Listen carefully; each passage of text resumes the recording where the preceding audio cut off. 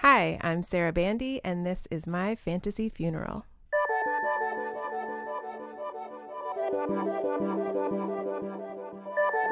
Imagine you are dead, but you get to design your own funeral. What songs will be played? Who will deliver your eulogy? And where will your remains rest forevermore? This is the scenario presented to my guest today. I'm Ryan Briegel, and you're listening to my fantasy funeral.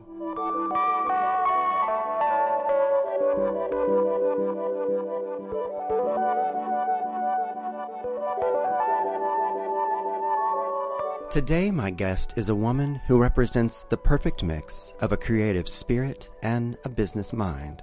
She grew up in Charleston, South Carolina, and moved to Nashville in 2013 to work with the Youth Empowerment Through Arts and Humanities organization, known better as YEAH. This is the nonprofit group that hosts a number of rock camps for the youth of Nashville and the surrounding areas. As the executive director of YEAH, she infuses the week-long camps with her glittering positivity, encouraging campers to be brave when trying a new instrument or writing a song. Who cares if you're not an expert? Who cares if you've never done this before? She calls this destroying the cool. As a woman who knows the value of cultivating creative expression in today's teenagers, you can be certain that she has a hand in what will be the next wave of Nashville rock and roll. She is Sarah Bandy. Hello, Sarah. So glad you could be here. Thanks for having me. I'm afraid I do have bad news. We are going to kill you off today and take a look at the funeral you would plan for yourself. It's been a good run. I feel like I've learned a lot. I had a lot more planned, but, when your time comes. I can't wait to find out what you learned. I wanted to start by asking, do you spend a lot of time thinking about your own death? I never really think about it. In the past maybe year and a half or two, I've spent a lot more time meditating and integrating that into my daily life. And I think it gives you so much perspective. And it has made me think a lot less about what's coming up and try to be more present in what's going on right now. And I'm finding that makes me a better friend and partner and participant in Nashville in general. You grew up in Charleston, South Carolina. Mm-hmm. Did you have an enjoyable childhood? Yeah. I was the youngest of three, the baby sister, and my mom and I got to hang out quite a lot. She was actually my 6th grade English teacher because I went to the same school where she taught. And one time she gave me a detention and I was like, yeah, well, you're going to have to be the one to stay after and take me home. Boom. That's her punishment. Yeah. No, I had a great childhood. We went to the beach a lot. We lived in a little townhouse that was near a big, nice suburban subdivision. So I would go walk around and, secretly smoke cigarettes or clove cigarettes at that time and listen to my headphones, mostly Portishead, and be very moody.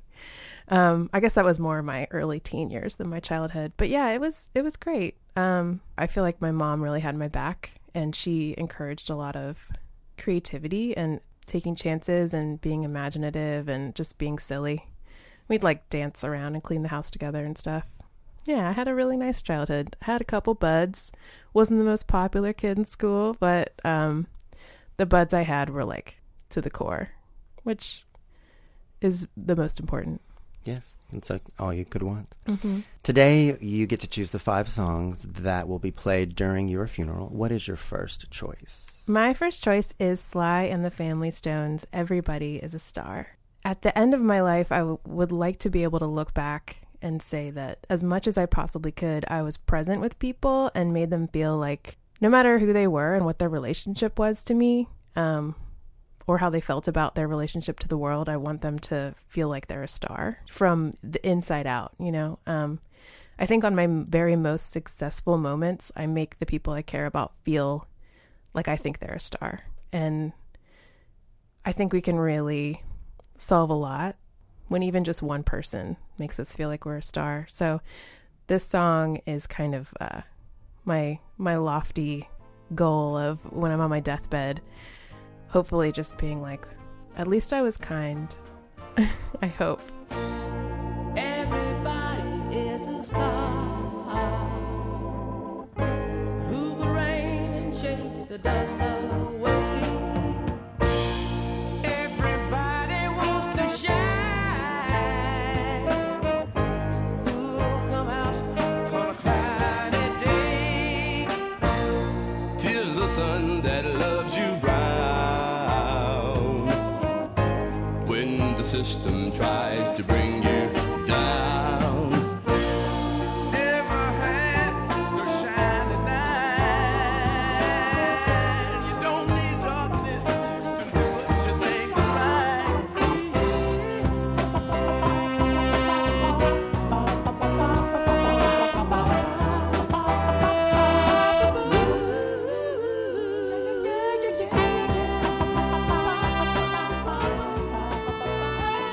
Sly and the Family Stone and Everybody is a Star. Do you know, I discovered that song was a B-side of a 1970 single.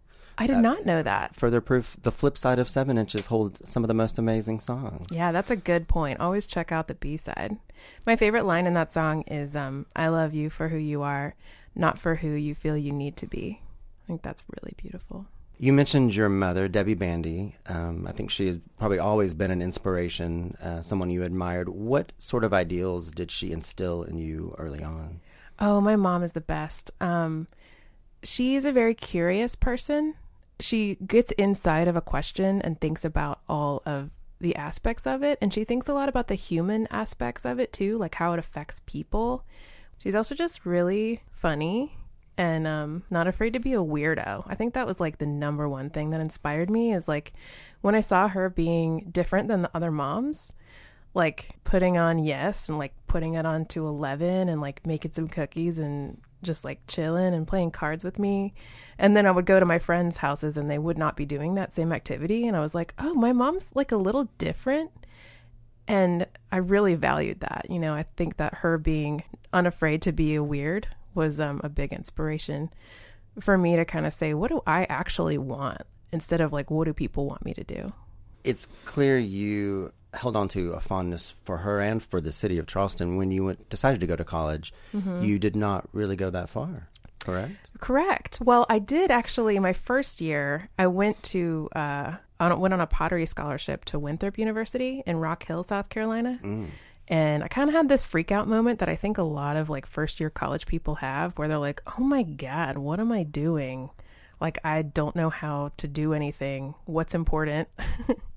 What's unimportant? And I just wanted to come back and like get my old job at Baskin Robbins back and like go back to the life I understood and see what I could do there.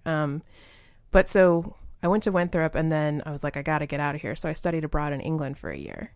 And then from there, since I had already moved away from this college I wasn't like really excited about, it was easy to just transfer to College Charleston. And then I was closer to the beach and like salt water and my buds and a nice homecoming. Yeah, it was really nice. Did you always have cats growing up? Is that where your love for cats began as a child? Yes, we had a cat when I was a kid, and her name was Judy. I think it's D-O with an umlaut, D-E. My brother named her, but she was the best. I remember when she was really young, she let me pull out her milk teeth when she was losing her teeth. I was like a baby. I was maybe like 7, not a baby, but. And so that moment when I was like, this animal is so vulnerable, and like letting me put my hands in its mouth and like take its teeth out. I know, isn't that kind of crazy? I believe Debbie Bandy and a beloved cat figure quite prominently in your second song choice. Yes. What is that? So my second song that would be played at my fantasy funeral is Led Zeppelin's 10 Years Gone. This song was playing when I was driving home from college. I had my cat in the car. Google was this cat's name. Google was sitting on the back of the car, on the inside above the back seat.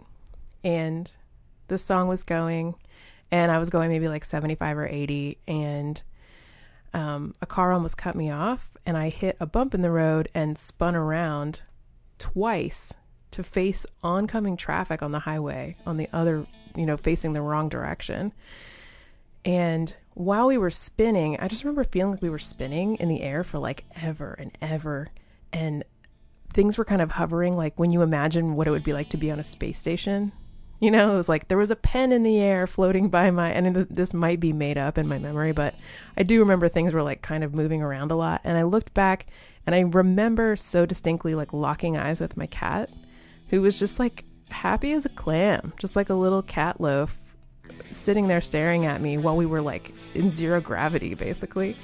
But also Led Zeppelin is my mom's favorite band.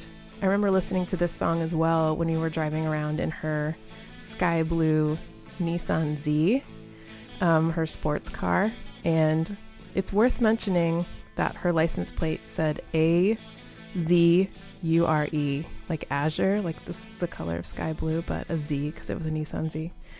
And we would listen to Led Zeppelin and drive around our suburban neighborhood in her car. So this song makes me think about my mom and my cat floating through the air. and again it will be. Though the course may change sometimes, rivers always reach the sea.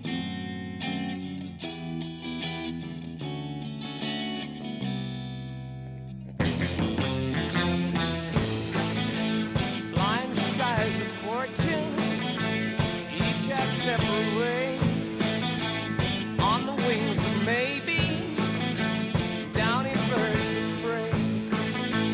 Kinda makes me feel sometimes I didn't have to go. But as an eagle leaves the nest, got so far to go. Led Zeppelin and 10 Years Gone from Physical Graffiti. Sarah, your involvement with teen rock camps is bookended by the state of Tennessee, and in between there were lots of other locations. But let's start at the beginning. As the story goes, in 2008, you had a friend ask you to help teach a drum class in a Murfreesboro rock camp, even though you didn't know how to play the drums. I sure didn't. What do you think she saw in you that made her feel like you'd be a good fit? Oh, wow. That's a really interesting way to phrase it. I never thought about it that way. I kind of just thought that I ended up in this, like, jackpot situation. Maybe she thought that I would be flexible and willing to learn. I don't know. And you did learn quite a lot. Mm-hmm. You went on to work in camps in Oakland, Austin, some other cities, but you ended up going back to your hometown and you saw a need for a camp there, right? Yeah. So 6 other organizers and I co-founded Girls Rock Charleston, which is now called Carolina Youth Action Project. Yeah, we spent hours and hours just like meeting and figuring out how to do it. And the first year we had camp was just this like beautiful, beautiful mess. So much joy. There were people on the team that had volunteered at New York City Rock Camp before, so they brought their experience, and I had volunteered at Southern Girls Rock Camp in Murfreesboro, and we had a couple people that just wanted to make it happen. So we figured it out together, and I think that's the beautiful part about Rock Camp is that it's a lot of people just kind of like spinning this organized chaos into this thing that's going to lift everybody up. You have said in the past, quote, "I think the notes that are wrong teach you more than the right ones sometimes." What did you mean by that? I guess I just mean all the things that I've really learned in my life was because I've done them wrong first and figured out how to like correct myself to go on the path that I, with more information, see is the way I want to go. So if you play a note that you didn't mean to play, instead of looking at it as wrong, it's kind of just like more fodder for your brain to figure out how you want something to sound. Tell me about your third song choice, Sarah. My third song choice is Jonathan Richman and the Modern Lovers, The Morning of Our Lives. I love this song because there's a part where Jonathan Richman says, "Darling, you always put yourself down, but I like you. That's all I came to say. There's no need to think that other people can do things better than you can do them because you got the same power in you."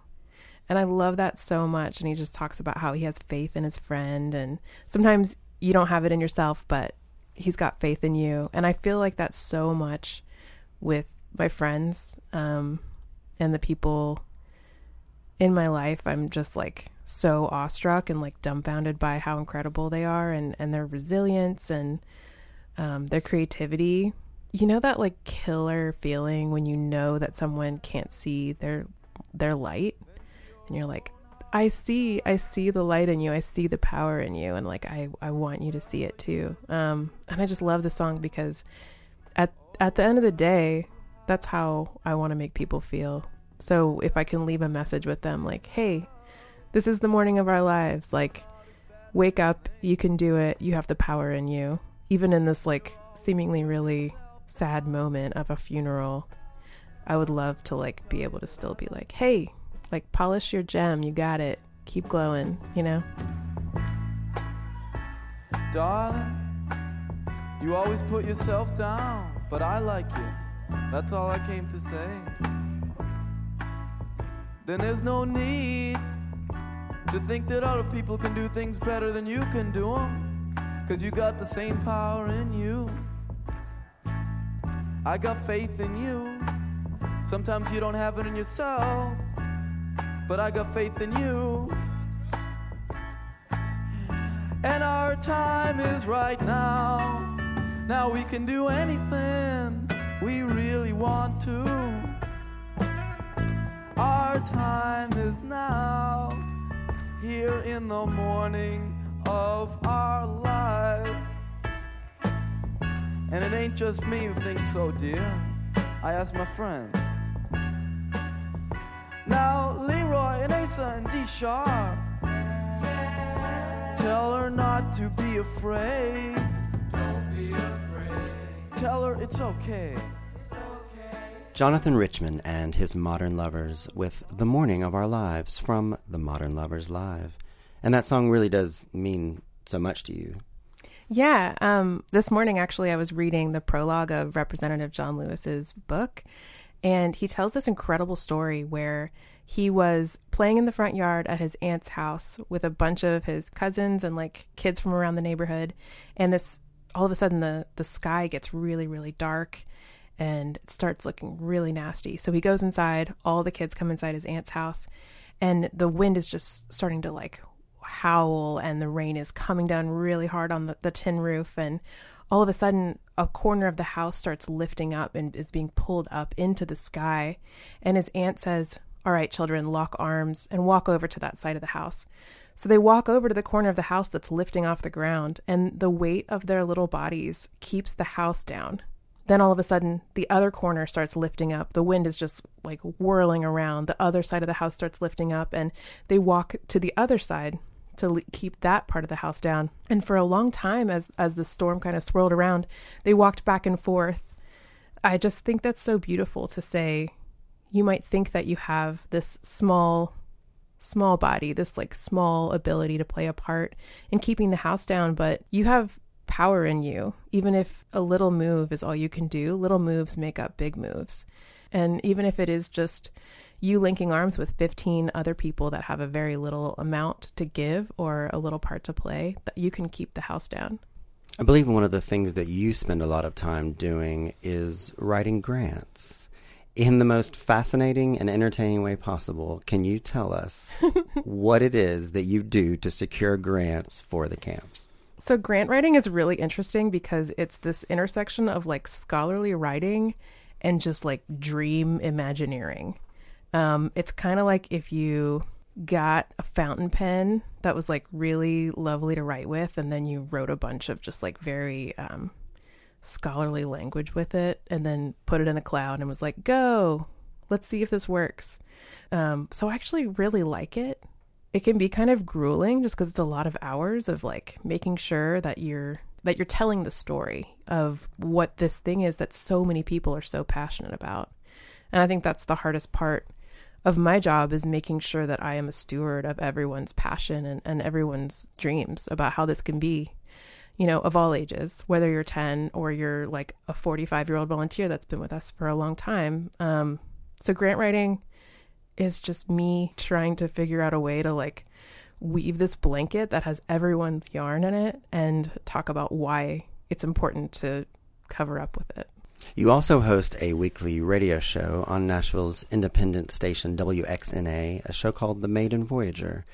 It sounds like that is a highlight of your week. Do you have as much fun as it seems? Oh, I love that it seems fun. Yeah, I love it so much. I think it's a real treat to be able to choose songs that are important to me and important to my week. And thematically, how would you describe the songs that you choose? Yeah, so The Maiden Voyager concentrates mostly on international music, a lot of like spacey kind of weirdo, like new agey international music, as well as just some like classic funky like Ethiopian jams.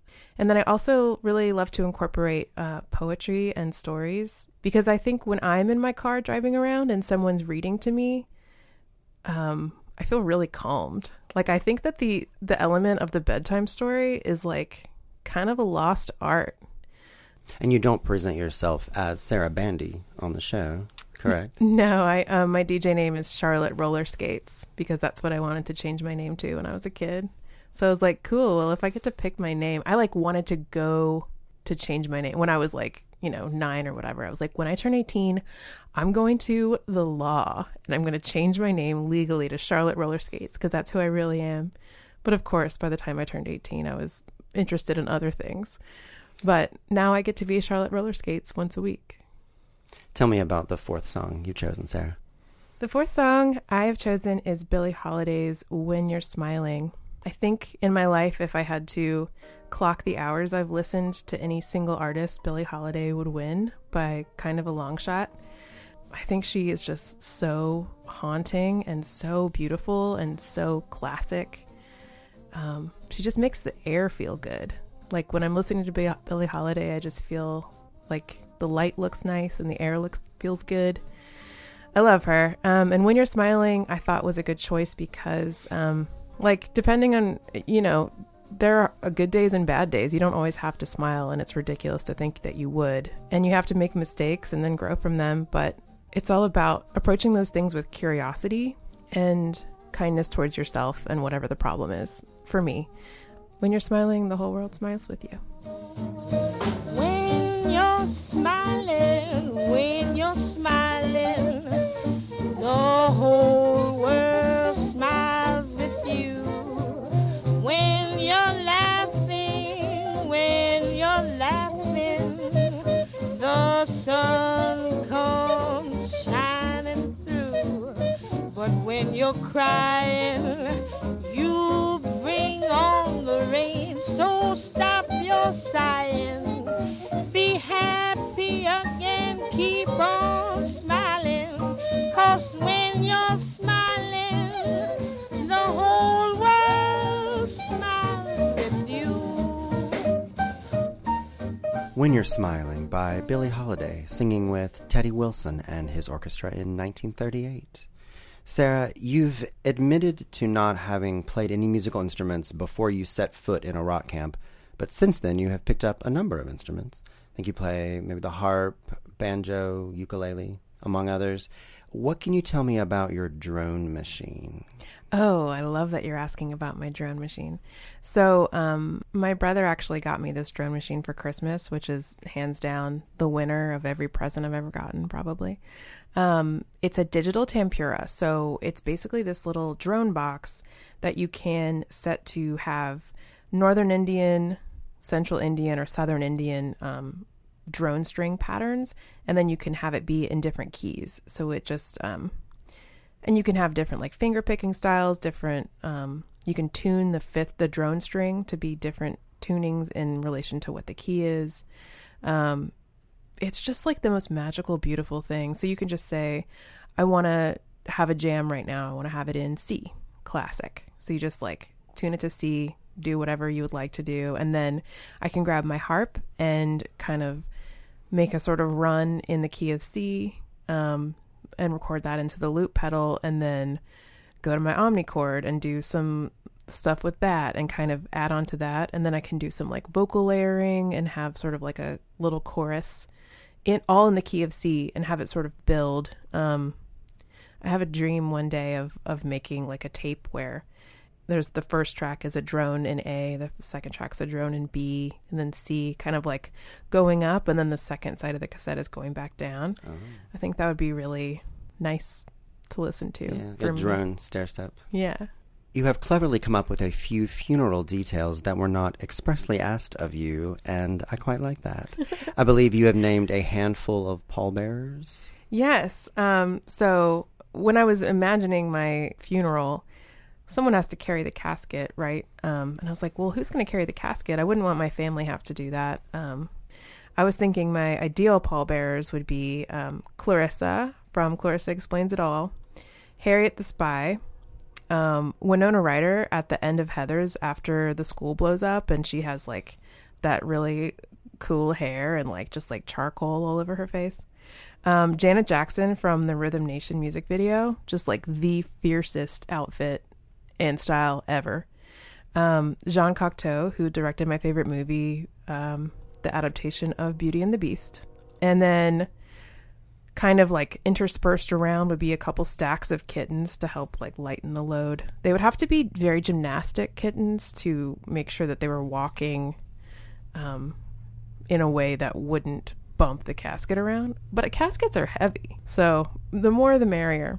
And you have specifications for your casket. Yes. Well, so I would like my casket to sort of have these rounded shingles covering it. The shingles would cover the casket like sort of like mermaid scales, but the colors of the different sides are baby blue, baby pink, and lavender. I just keep seeing things and being attracted to things that are those three colors. So right now, that's what my casket would look like in my dream.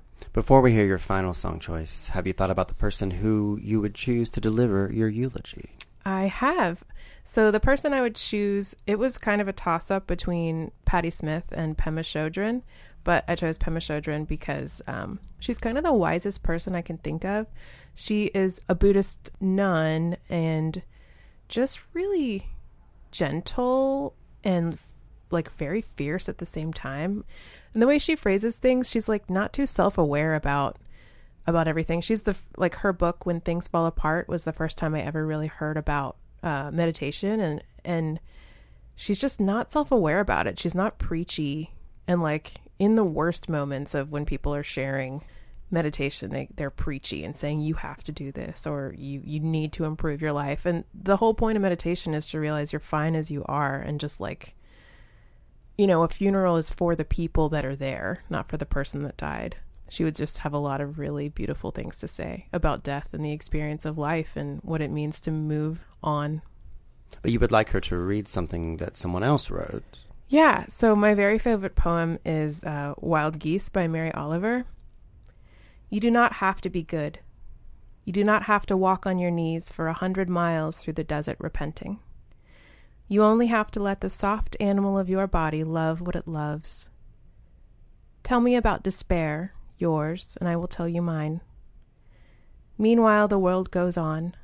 Meanwhile, the sun and the clear pebbles of the rain are moving across the landscapes, over the prairies and the deep trees, the mountains and the rivers. Meanwhile, the wild geese, high in the clean blue air, are heading home again.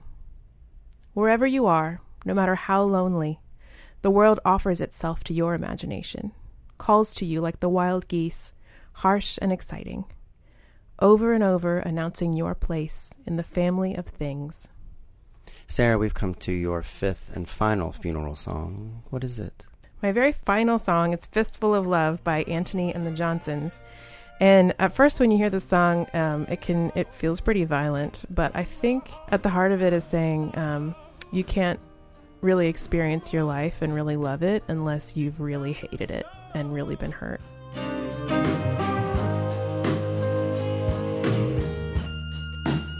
And I accept and I collect upon my body the memories of your devotion.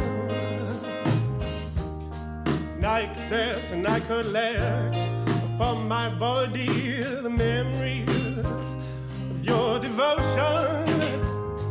Ooh. And I feel your fears, and I know it's out of love, and I feel the wind, and I know it's out of love.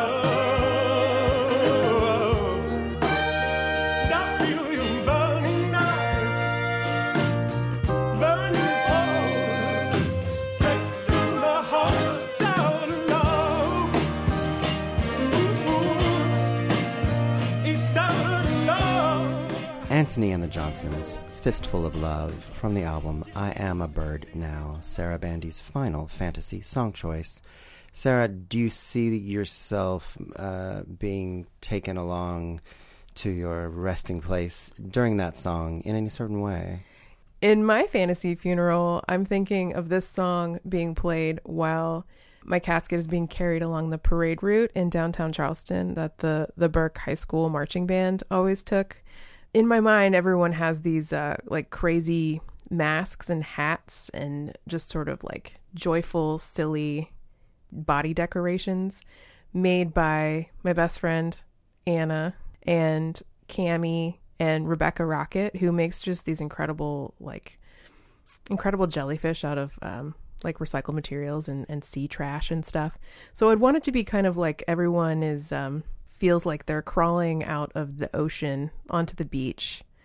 Just this like joyful ragtag group of weirdos that I got to meet during my life. Ending up at Hampton Park, which is where I used to walk every morning when I lived in Charleston. And I'm guessing you want to be buried somewhere in South Carolina. Yeah, I would want to be set out to sea in my casket, pushed off from Sullivan's Island into the ocean.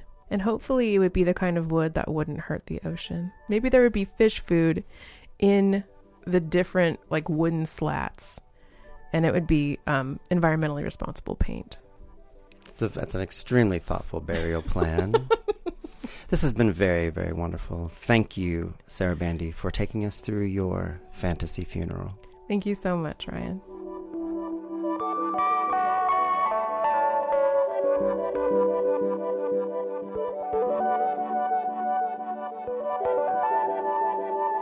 My Fantasy Funeral is brought to you by We Own This Town. Full versions of the songs chosen today can be heard on our Spotify playlist.